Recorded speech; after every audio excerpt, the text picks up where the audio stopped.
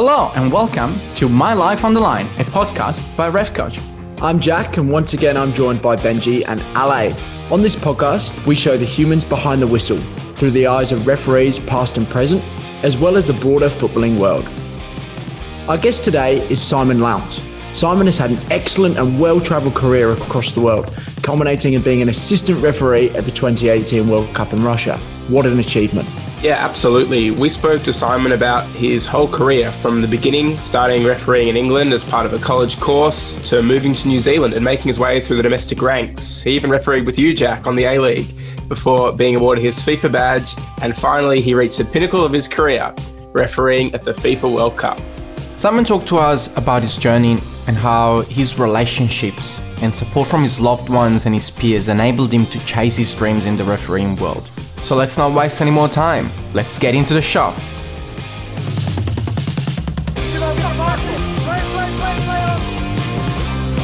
I recommend a on-field review. Stop it! Look at it.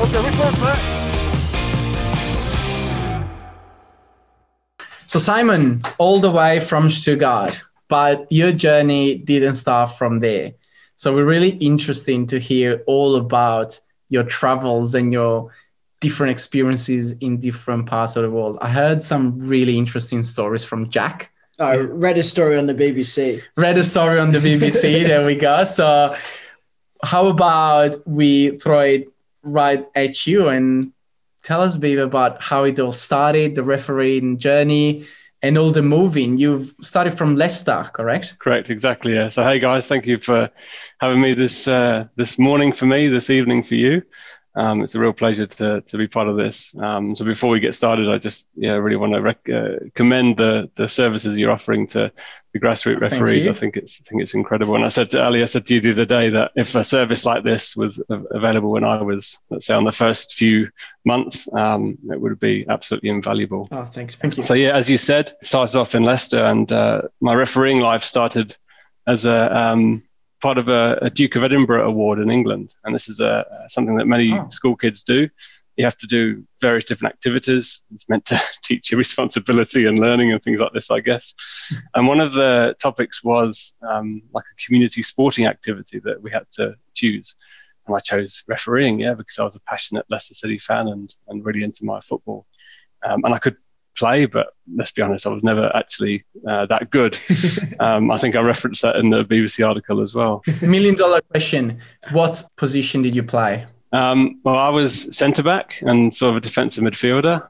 Centre-back, there you go. We found a pattern with referees, they're all goalkeepers. So we're making a connection between the craziness of goalkeepers and the craziness of being a referee. Yeah. Almost that, the sadistic pleasure exactly. of, Yeah, they go hand in hand. I am the boss. The boss, yeah. But yeah, I was captain on my side, but my disciplinary record was shocking, really, really poor.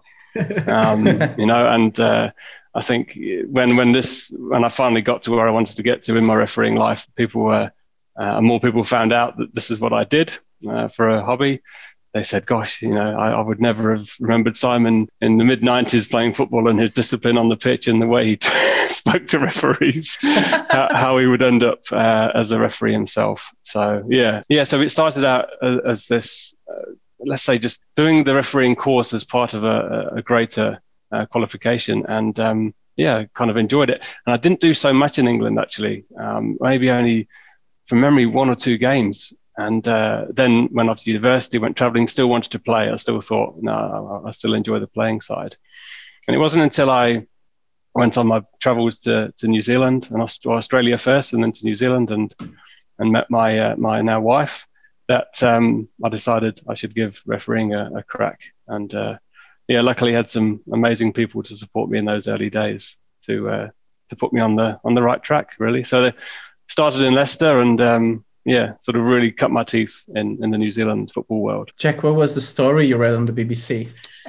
You tell us. I'll let Simon can tell his own story. How did you meet your wife? Oh yeah, this isn't refereeing related, but from a human perspective, this is a sliding doors moment. It was a sliding doors moment, and that is a very, very appropriate term for it. It really was, and it almost gives me goosebumps thinking about it. It really does.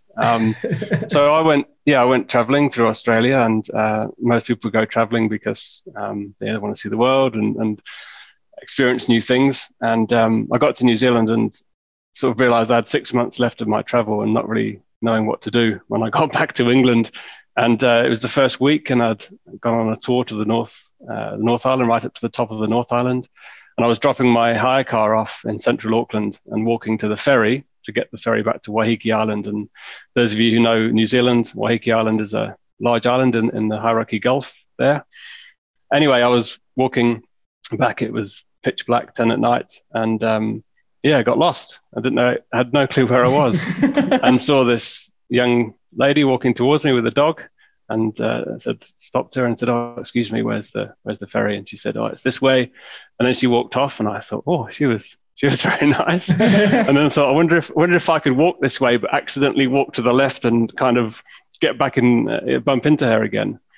But then next thing I know, she's pulled up in a car next to me, and she picked me up and dropped me off at the ferry terminal, and I asked for a number, and she gave it to me, and that was it. The rest is history. End of story. Then you're living in next thing you know, you're living in Germany with her and kids. And I always say, I say what, 3 or 4 mortgages and 2 kids and 2 dogs later. So here we are. Yeah, exactly. And that kind of what made me, that made me stay in New Zealand. And as you said, Jack, it's a sliding door moment. Who knows if I'd have gone back to the UK, and from then, we've been a firm believer of taking opportunities when they come. And I think that's I've moved between Auckland and Wellington a couple of times within New Zealand for personal reasons and also for work reasons. And then the biggest move was bringing the family over here to Germany 3 years ago as well. So, yeah. Of course. So, you meet the, I presume, Kiwi girl and decide it's a great place to stay. But then how does refereeing come back into your life after doing 1 or 2 games after doing the Duke of Edinburgh screen? Yeah, good question. I played to start with for a couple of Auckland sides. And I think, what was I then? Sort of mid 20s, and you realise, I'm not actually that good. There are players who are younger and my age who are miles better than me. And I think, I got home and complained again about referee on the day, and always complaining about. And Sarah's like, "Well, just do it yourself. Why don't you give it a go yourself?" And like any referee, you take that introductory course or the club-based courses that they had at the time, and you realise that the passion you have for football, you can use it in a different way.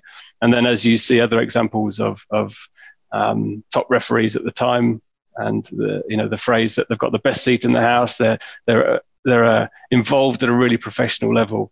That was the motivation, and I suddenly saw this new world that I could be exposed to, that I would never get from playing, get from supporting. Sure, you can, but you're not really in it. And then suddenly I thought, well, this could be something I could get into. And as I mentioned before, I was really lucky to have some amazing people in Auckland, like Paul Smith and those incredible assistant referee who went to the Korea World Cup for New Zealand, or represented New Zealand, sorry. He just kind of took me under his wing and really pushed me and gave me some opportunities in those early days. So, that's kind of how it happened. So how did that come about? So, you took the course, and it's we'll touch on your World Cup experience later on, but it's a long way from just, restarting the course in New Zealand to the World Cup. How did you get back into it? How was your first game back? Yeah, it's a very good question as well. Gosh, thinking back, you kind of remember, in those early days, now this is one sort of, I wouldn't say regret, I don't use that word very often, but I used to document every game on an Excel sheet, and put the score and the venue and the time and who the referee was, if it was me or if it was, if I was assisting. And I think that first season I did like 84 games.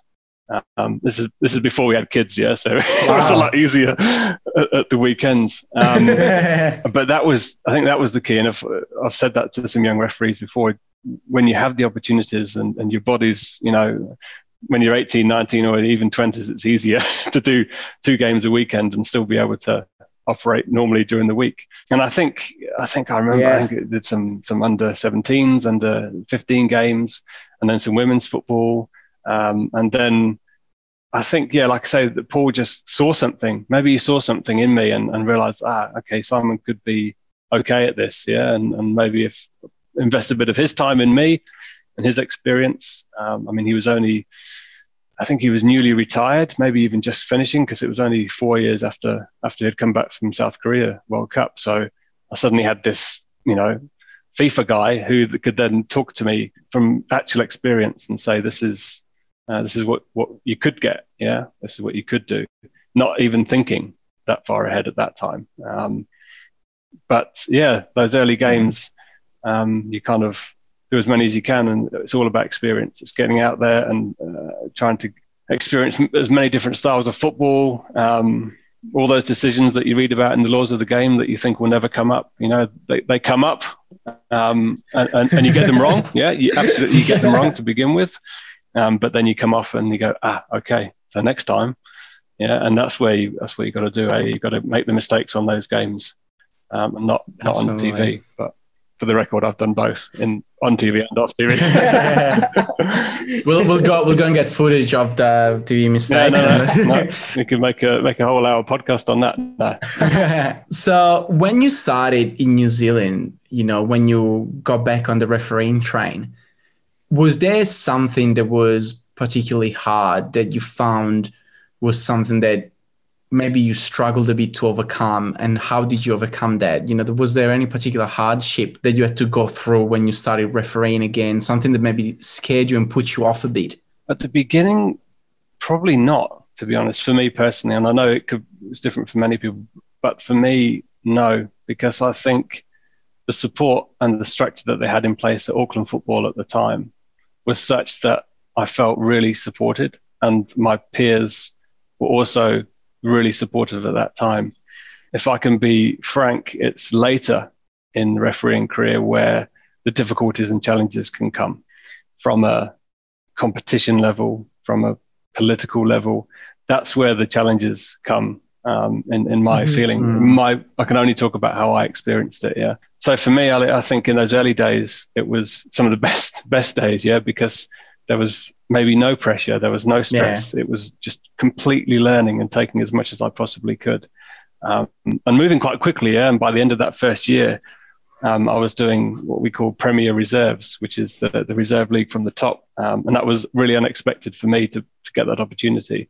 So I think, I had no real roadblocks in those early times. And I think that really was because of the good network and good structure they had in place within the refereeing organisation at the time. I think that's a real testament to the Auckland Football Federation and the systems they've got in place. And that's what we want to see for all referees, I guess, around the world. We want to see that support, that it's okay to make mistakes. It's like in our ref coach community on Facebook, people should be able to comment and give it a go without feeling like they're going to be crucified for those mistakes. So I think that's a real testament to referees and being able to be supportive to one another, that you were able to have such a strong footing that obviously set you up to get you to that stage later on, which is fantastic. Yeah. You read my mind, Benji. Yeah, absolutely right.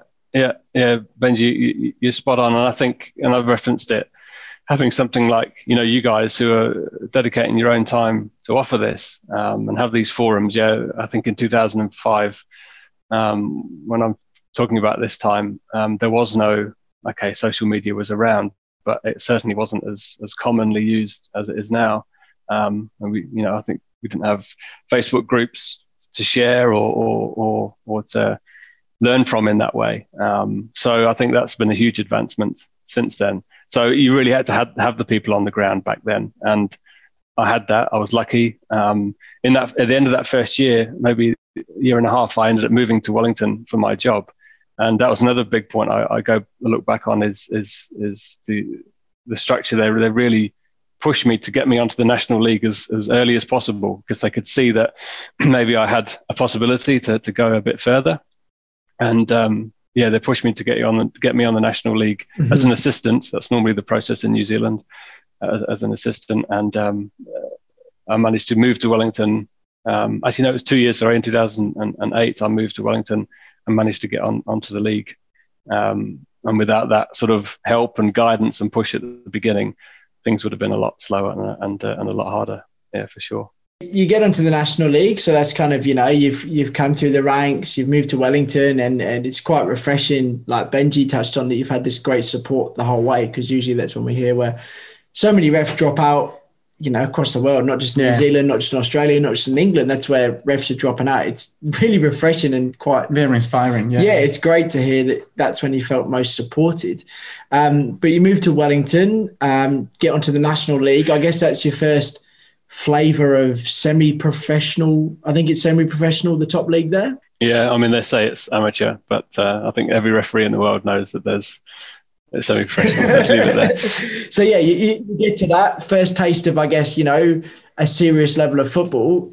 How was that, making the step to that? That was phenomenal, because suddenly you're doing games with Mike Hester and Peter O'Leary, and guys who have FIFA badges on their chest, and then suddenly can vouch that Peter O'Leary is not only an enjoyable person to referee with, but enjoyable to spend time with off the pitch. They're both outstanding characters, both of them. I have a lot of respect, a lot of time, and again, they both offered a lot of guidance and a lot of support. Suddenly, as you say, it opens up this whole world of a more professional environment, and let's be honest, a higher level of football, and you need that. You have to keep progressing and keep testing yourself.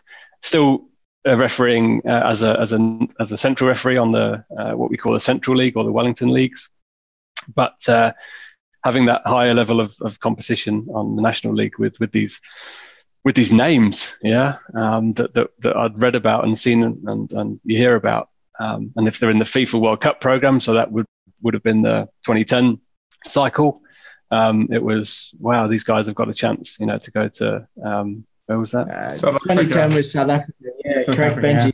Yeah. So, that was a real inspiration to have that opportunity. Yeah. And we got to Wellington, and that's when, a year later we had our first child, and that's where things get interesting as well. So, from as you said before, referees from the humanity side, we've got these lives as well, and you guys know, in Australia and in New Zealand, it's not a profession.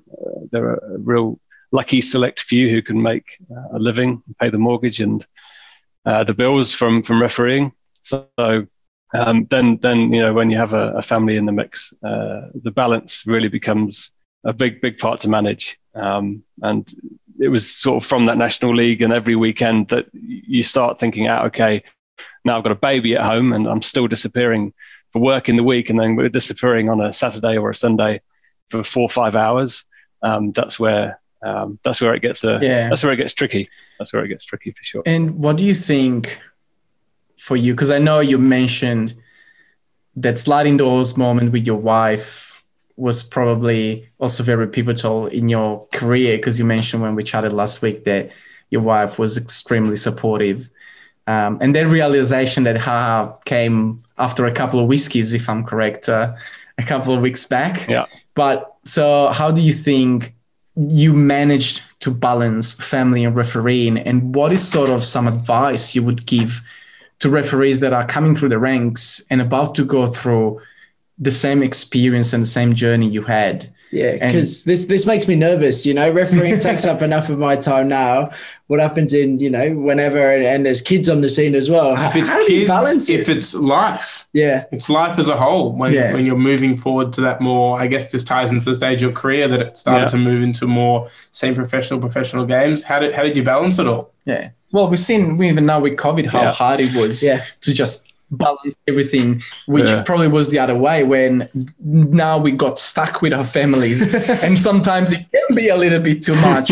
So now we're talking about the exact opposite of the spectrum, but when you look at it as a circle, the two opposites are really close to each other. Yeah. I'll start answering that by giving a bit of background, in the sense that the balance does become harder and the commitment becomes more as you progress. So in those early days, and after we had our first child, and you're still away, and then you're being given feedback and the opportunities are coming up more and more, and you think, okay, how could this come? How could this end? But you don't know. You don't know in 4 or 5 years. You could be off for weeks at a time. Yeah, that was interesting to start with, having that initial, just the odd weekend here and there, and then as I sort of carried on refereeing in Wellington, I was doing very well as a central referee on the Central League, because nobody gets into refereeing. Nobody looks at assistant referee and goes, "Hey, I want to run down the line and wave that flag around." Yeah, 99.9% will go, "I want to be a referee." Yeah, and then they end up as an assistant if they're not quite good enough as a referee. Yeah, no disrespect to all us assistants out there. So I got to a point, and I was really close to the National League, and that's where it was a good conversation at home to say, well, we've got two choices here. I could really concentrate on my refereeing career, but there are more, let's say, roadblocks and challenges in the way there, because I'd had some really honest conversations with people in New Zealand football who would say, there are younger guys ahead of you who are, let's say, maybe have more experience and more ability than you at the moment. Yeah, and that's really good to hear, is that honest feedback, that you're not just pushing a thing that's not going to happen.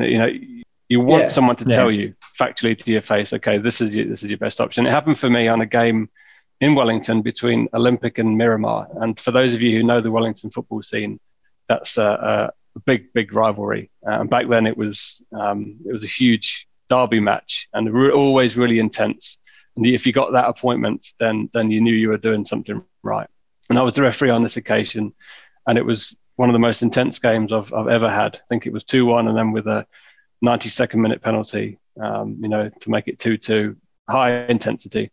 But my management on the day was maybe not so strong. And there's a guy in New Zealand called John Cameron who pulled me aside. He assessed me that day, and he said to me, "Here's your challenges." Yeah. And he was really open and honest with me. He said, if you want to get a FIFA badge and go to a World Cup, your best chance is as an assistant. And I would say this would be my second sliding door moment, because then that meant I had to make a really tough decision to carry on what I loved doing and what I'd got the thrill and the passion that we all know as refereeing, or do I want to have more of a chance to go to a World Cup and experience what that rush could be like and what that could feel like. And after much deliberation and talking with family and friends and other peers, I thought, well, my best opportunity is as an assistant.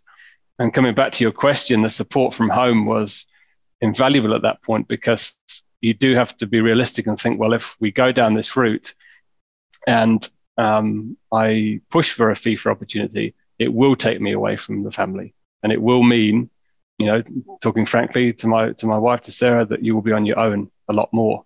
And you have to have open and trustful, open communication the whole time. I think that's the best advice I can give when talking to your partner and your family, is just open and honest communication to say, hey, look, this could happen. I need you to stand behind me and support me and give me the best chance to do this. And am supremely lucky that I've have that opportunity, and had that opportunity with her to say, to hold the fort, and take the kids to school and teach them and do everything else. They probably turned out better with me not being there, to be honest. So yeah, I think without that, it would have been absolutely impossible, this whole thing, to have that strong support at home. In fact, one story, as I think, did I have my FIFA badge? I can't remember, but I was invited to an A-League trial in, I'll say Brisbane. It might have been somewhere else. I can't remember. But Mark Shield was the guy. He picked us up and he did the assessment. And my wife was pregnant, 30-something weeks. Deep in. Deep in. So it was like, well, do I go or not? But again, another huge level of support from family there to say, even though it could happen, there wasn't any day, but it was within the next 2 weeks, 3 weeks. Yeah, you go to Brisbane and have this opportunity to do this trial. And in fact, I finished the game, came off and had a message from my wife saying, oh, I've had some pains, and I'm not sure what's happening. And Mark Shield was outstanding. He was like, quick, let's get to the airport. We've got to get you home quickly as possible. Thankfully, it was a false alarm, and my second son came, I think, 3 or 4 weeks later. So everything was all right. But yeah, it was, again, just another sort of story to think, well, gosh, without that support and trust and opportunity given to me by my family, it wouldn't have been possible. Yeah, I love that. Yeah, it's fantastic, isn't it? Like, and obviously the people listening can't see the smile and the warmth in Simon's face as he's telling that story. But it's really, you can really feel that that's coming right from the heart, and you genuinely, are so grateful for your wife and your family's support. I think that's fantastic. Absolutely fantastic. Yeah. So Sarah, when you listen to this, Simon is truly grateful and appreciative and loves you very much. You. Yeah, well, you referenced it earlier just before. I talked to you last week. I had a friend visiting me recently, within COVID rules, for those of you listening. Okay. And we were up till quite late having some soft drinks, let's say. And we were just talking, and he said, I don't think you realize just how much she stood by you through these years, and again, goosebumps. But, I think it was that moment. I know that. Yeah, I absolutely knew that. But I think hearing it from someone else who's looked from the outside, a really close friend, to say, do you realize, what she's done over these years and the times you've been away? And I thought, yeah, you're absolutely right, mate. And without that, again, I sound like a broken record, but it wouldn't have been possible. It was fantastic to have so many community members contribute to our questions for the Q&A with Simon. You can find the Q&A on our Facebook group, YouTube channel, or on our Instagram feed. So World Cup 2018, when did the path to that start? When did that come onto your radar? So I went to the 2012 Oceania Nations Cup in Solomon Islands, and that was an experience in itself. For any of us in the Asia Pacific region like we are, that you get sent to some pretty cool places, strange places. Yeah. To fly to Solomon Islands, my first experience of that was quite incredible. And I went actually as a let's say an introduction, just to participate in the pre-tournament seminar. And by this point, I was a FIFA assistant, so I was lucky in 2011 to be nominated for the 2012 list of assistant referees. And then, for whatever reason, another assistant couldn't participate, so they asked me to stay, and that, I think, was a huge opportunity. And I ended up doing 2 games, and I still say to this day that I did a Samoa against Vanuatu at midday in 42 degrees centigrade. I still think is my toughest experience in football. We had drinks breaks and ice packs around our necks and everything. So that was hard. But having that opportunity and taking that opportunity, again, not just the support from family, but my employer at that time was expecting me to be away for a week, and then suddenly it turned up to be 2.5 weeks, and amazing support from my employer. That was just the beginning of the support they offered me. They allowed me to stay and do that tournament. And at that point, I thought, hey, hang on, something could happen here. Even talking to the guys there about the 14, it was probably too late to get into the 14 cycle at that point because the teams were almost kind of set. But at that point, you think, well, it's the 18 cycle for me. I've got to get in. I've got to get into that opportunity. And then, so 13 and 14 opportunities with local tournaments and things went from there. And then you work with local referees often, more often than others. And that's where Matthew and I, so my referee that I eventually went to the World Cup with, we got together, and we hit it off straight away. We had a good bond, and he let's say chose me as his assistant referee, and we improved from where we were in 14, 15 to where we got to. Yeah, that's kind of how it started, is getting chosen by him to be part of the team. That's where the road to Russia began. The road to Russia. The road to Russia. I think actually we were in 15, and we were kind of in a bit of a limbo situation, not knowing what was going on. Yeah, because as I touched on before, this is where the other challenges come from a political perspective, and not knowing what's going on and not understanding, and certainly in some ways not having as much influence as you possibly could to make these decisions. But there was a guy called Mark Hester, who was the Oceania refereeing development officer at the time, and he supported us really strongly. The trio, myself, Matthew as referee, and Tavita Makasini from Tonga was the other assistant, and he nominated us for the 2015 Under-20 World Cup in New Zealand, which was honestly, for any referee, the perfect introduction, doing your home nations tournament, because you didn't have to go away. I could stay in a hotel in Auckland and then go and drive and see the family in the evenings, just escape from the hotel and go and see the family. So it was really lucky and a soft introduction to the international world. Yeah, we did quite well at the 15 World Cup. We had 2 games in the group. Matthew was, I think, he was 4th on the final and 4th in a quarterfinal. By that point, they had 5th officials, but yeah, still no VAR. And then, yeah, that gave us the Club World Cup in Japan in 15. So we flew off to Japan at Christmas, right before Christmas, got back 3 or 4 days before Christmas Day, and we did the 3rd, 4th place playoff there. That was Who was involved in that? Experience. 3rd, 4th in the World Club Cup would be big games. It was Japanese team against Chinese team. It was Guangzhou Evergrande from China. Yeah, when Lippy was coaching him still. Yeah, maybe. And there was Jubilo something Iwata, I think. I can't remember, the Red Diamonds. That rings a bell now. Red Diamonds. Champions League. Yeah, you guys know from that. Yeah, that was incredible to have that a 3rd, 4th place playoff at the Club World Cup. So that kind of then suddenly we thought, oh, hang on, we knew we were in the World Cup program. I think we knew we had an opportunity then to be involved. 16 was quite a quiet year. Oh no, because there were a few smaller tournaments.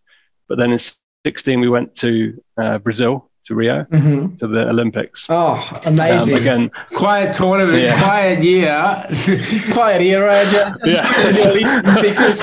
Olympic Games. I had nothing else to do. That's when you know it's been a great career, right? When you go, quiet year. Oh, but I became an Olympian. You know, it was quiet year. Sorry, I didn't mean it to come out like that. Yeah. No, it was. Gosh, it was.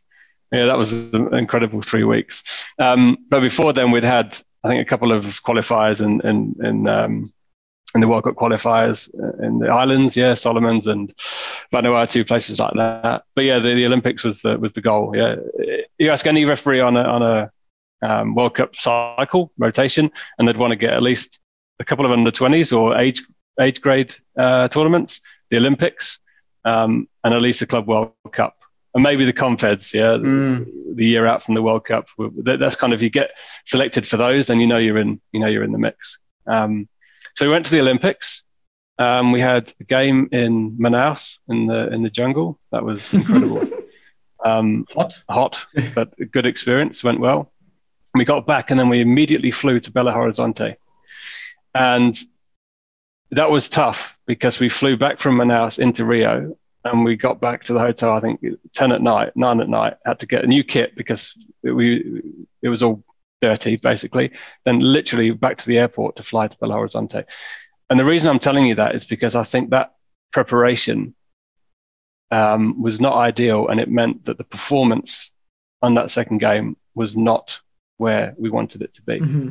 And I can talk openly in this group in terms of people listening will be interested in referees. And sometimes you don't have good games. And in this time, I mean, people will listen to this and say, often referees have bad games. But in this case, and you guys will know, preparation is really important, and preparing about the teams, the feeling and the fitness, the diet, everything, hydration. But on this occasion, I felt we didn't quite get that right. And as a whole team afterwards, we looked ourselves in the mirror pretty hard and said, okay, what changes do we need to make to get these next 2 years to get to Russia? Otherwise, we're going to be kicked out, and the other guys are going to get in front of us. And it came from there was a communication issue. I mean, I've always said you win as a team and you lose as a team. And on this occasion, it maybe wasn't me and it wasn't the other assistant. It was something that Matthew didn't quite see right. But could we have done more to change it before the game restarted? These kind of decisions. Yeah. And I think that was tough. It was really tough to take. And we ended up flying back to Rio, knowing that we'd made a game-changing mistake, and in all likelihood we would be going home early. And that's exactly what happened. Yeah, and it's a tough place to be. It's a tough environment to come back into with all these other referees, and they're all very supportive. Yeah, but they all know deep down that, that guys, they've made an error, and it's tough on them. Thank goodness it wasn't me.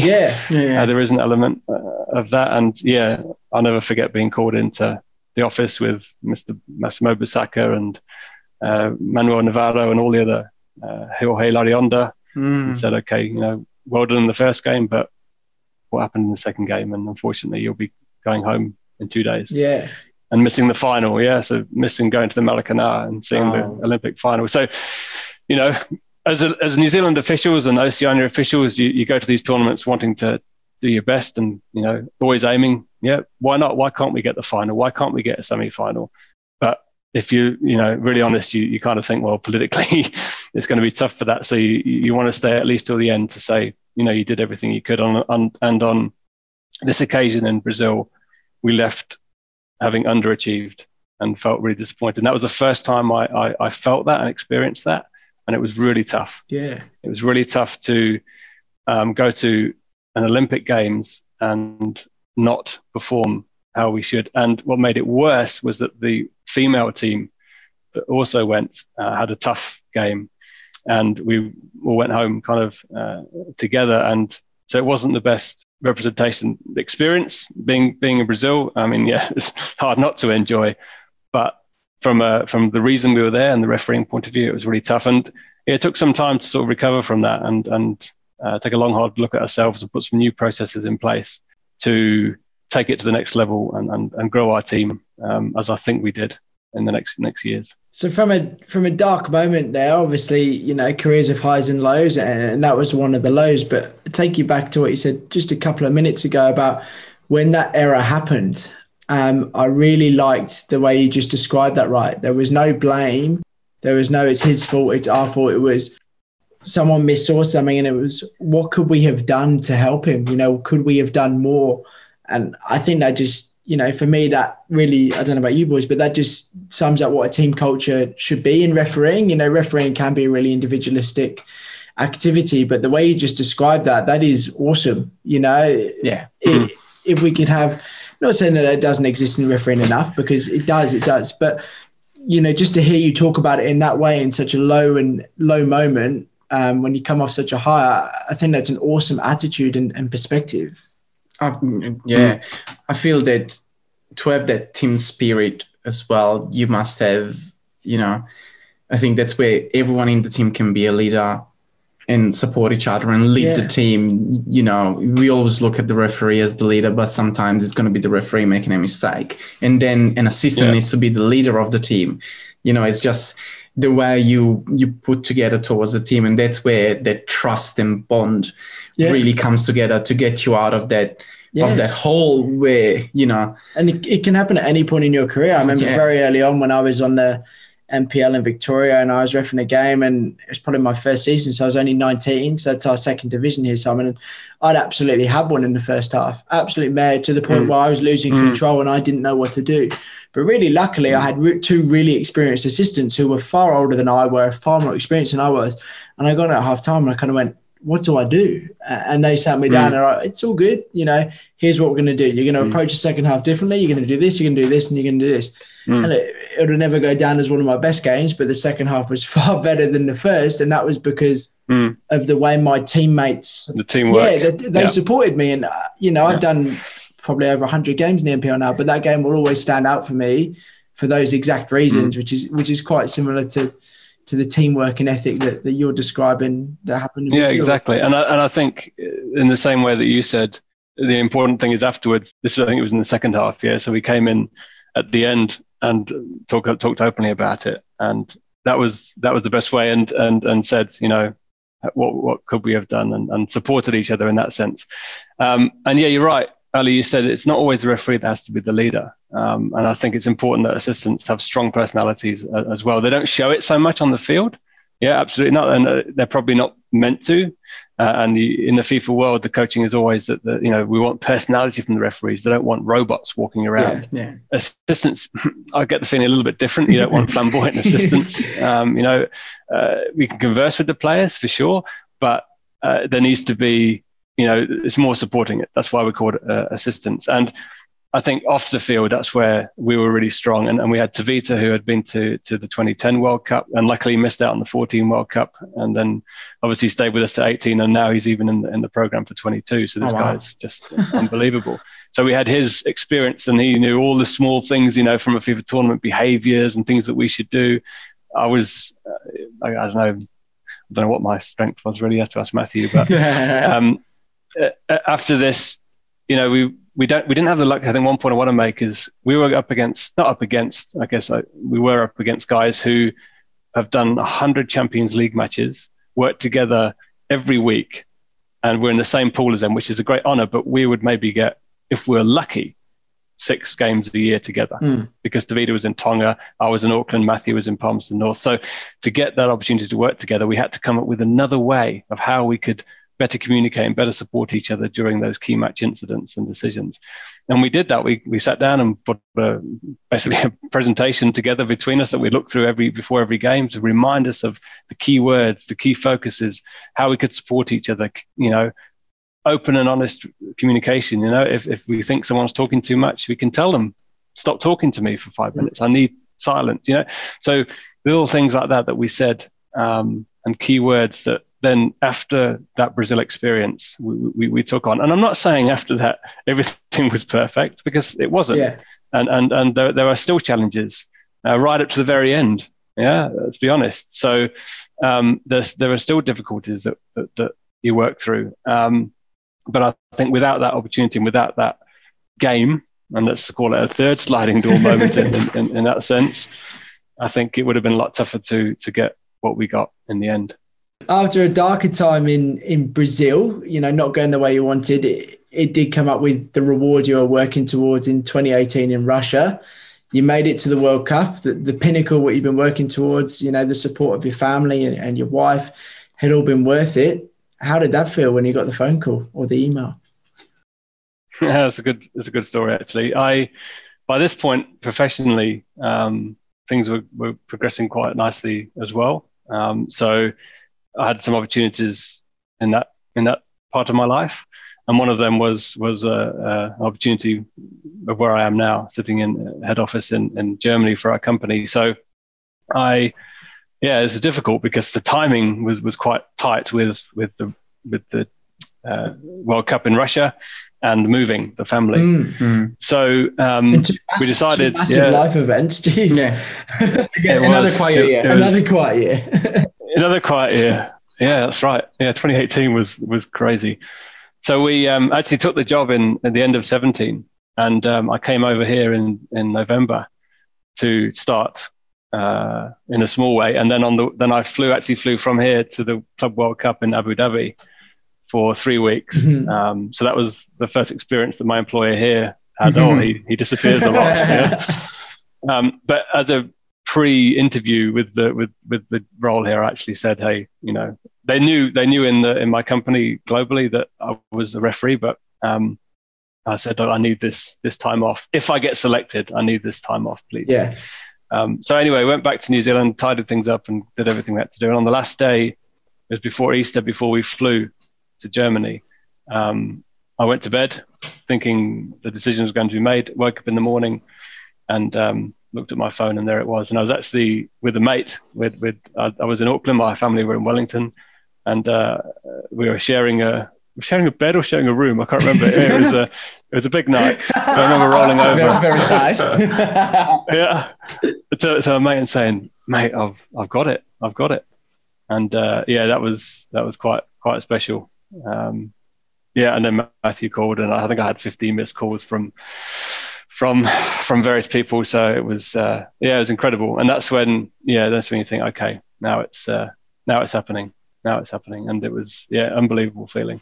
So we flew to Germany, and then almost immediately had to fly to Dubai for the pre-course. So it was all very flash. We went to Dubai for a week, and it was that we did fitness tests again in stupid heat.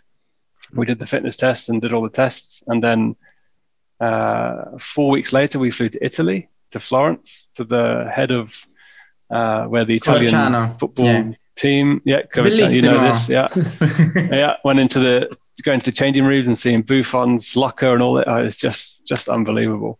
And it was that one, when we passed that fitness test, that's when you knew. And it wasn't until, so you got the letter, sure, you got invited, but any invitation to a tournament, there's a caveat. You must pass the fitness test, blah, blah, blah, everything like this. So when we did that test in Coverciano, then we could go, right, we're in. And then you got on the red wines to celebrate. Then we got the red wine, but it was funny. Matthew flew in the day before, and we arrived later, and then we arrived, settled in, and said, let's go for a jog. So we went onto the running track, and he walked out with us. He'd already done something in the morning, like a light session in the gym or something, and then he stood off the edge of the running track. His foot rolled his foot and snapped a bone on top of his foot.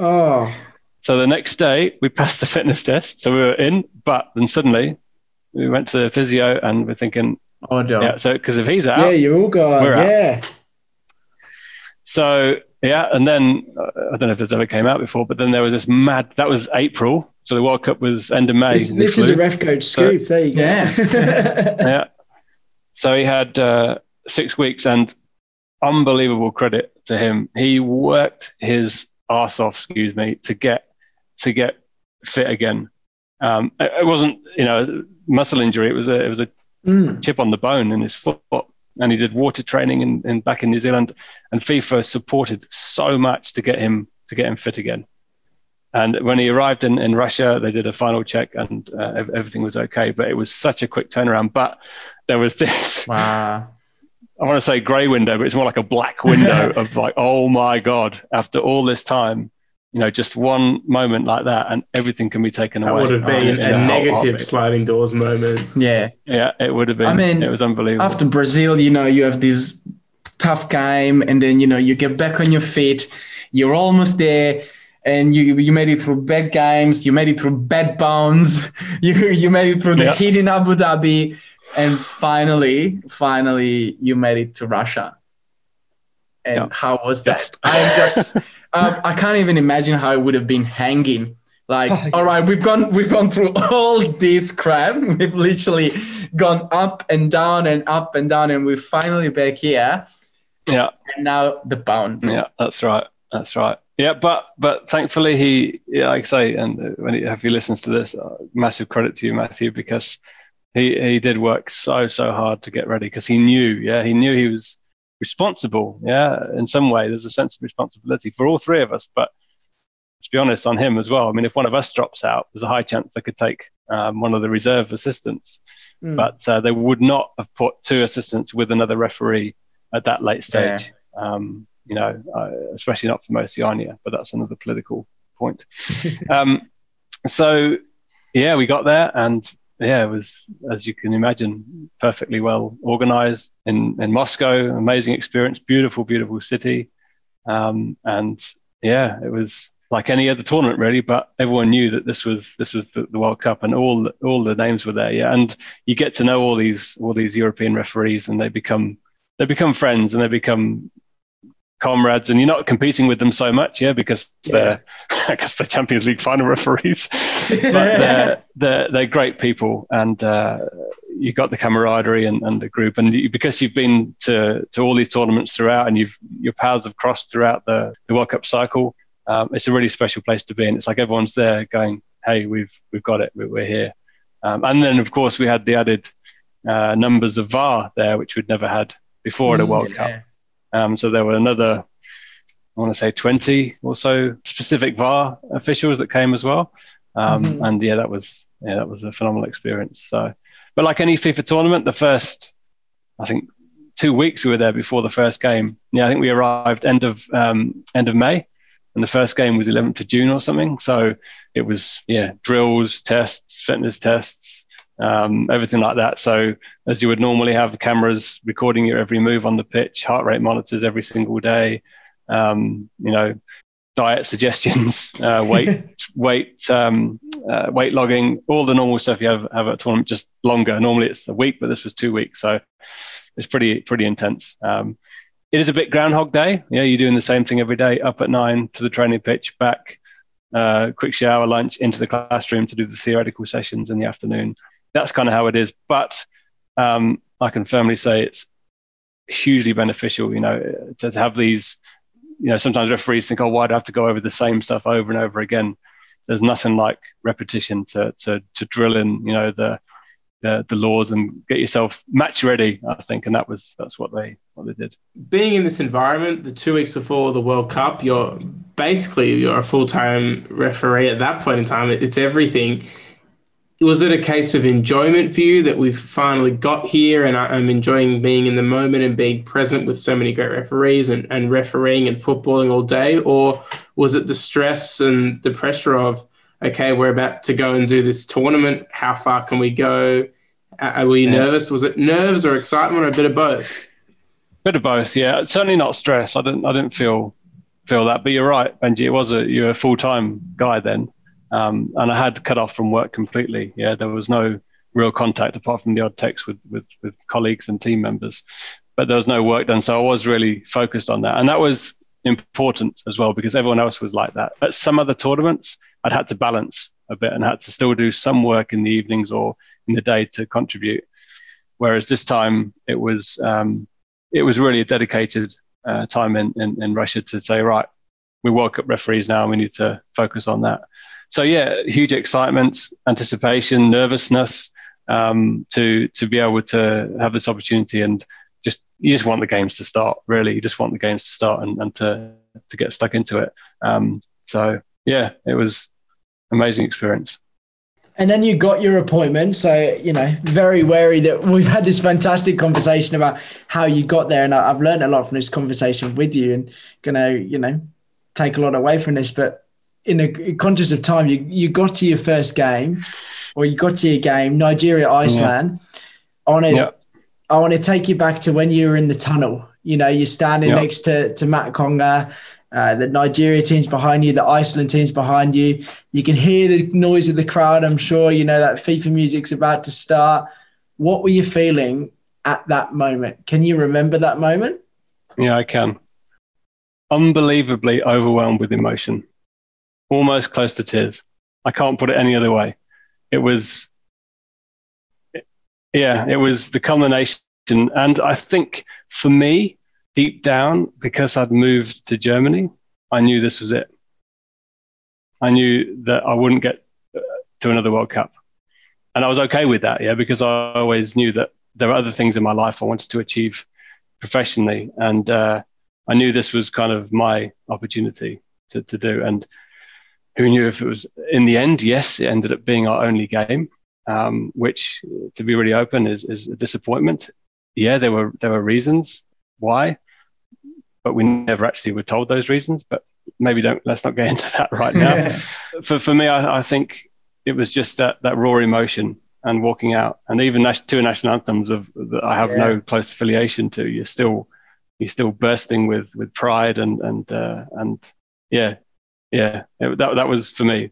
Yeah. And then I think, like most occasions when you're walking out, whether it's in front of 100 people, 30,000, or in this case nearly 50,000 people, as soon as the game starts, it does, you kind of click and in the game, that's it. And you can, you hear the background noise, but the game is the focus, and that's kind of what it was. But yeah, that is that moment, as you asked, Jack, I won't forget. It's that emotion, pure raw emotion of finally getting out there and doing it.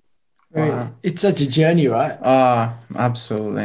I feel everything we've talked about has built up to that moment. Yeah. And I wish everyone could see Simon right now, because the smile and listening to these words and seeing the expression, it's communicating such a strong and deep emotion. Oh yeah. It's just, it's making me feel so emotional about it. I feel like I've gone on this journey. I've invested with you. I have made it. Yeah.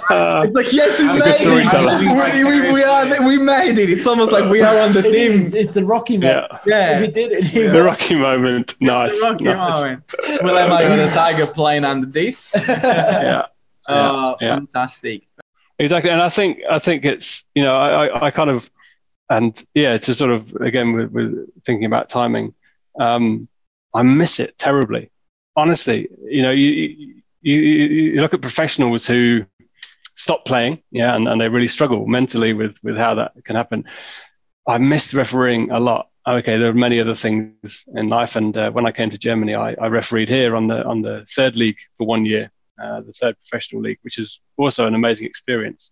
But I really do miss that environment, and talk to my referee often about those times. And but they were amazing times and good memories to have. And I say, if I can, I said to people before, if I can do it, then anybody can. I mean, with the right application, and as I've said at the very beginning, that unequivocal and unwavering support from the right people in the right places with the right intentions, and I was lucky to have that.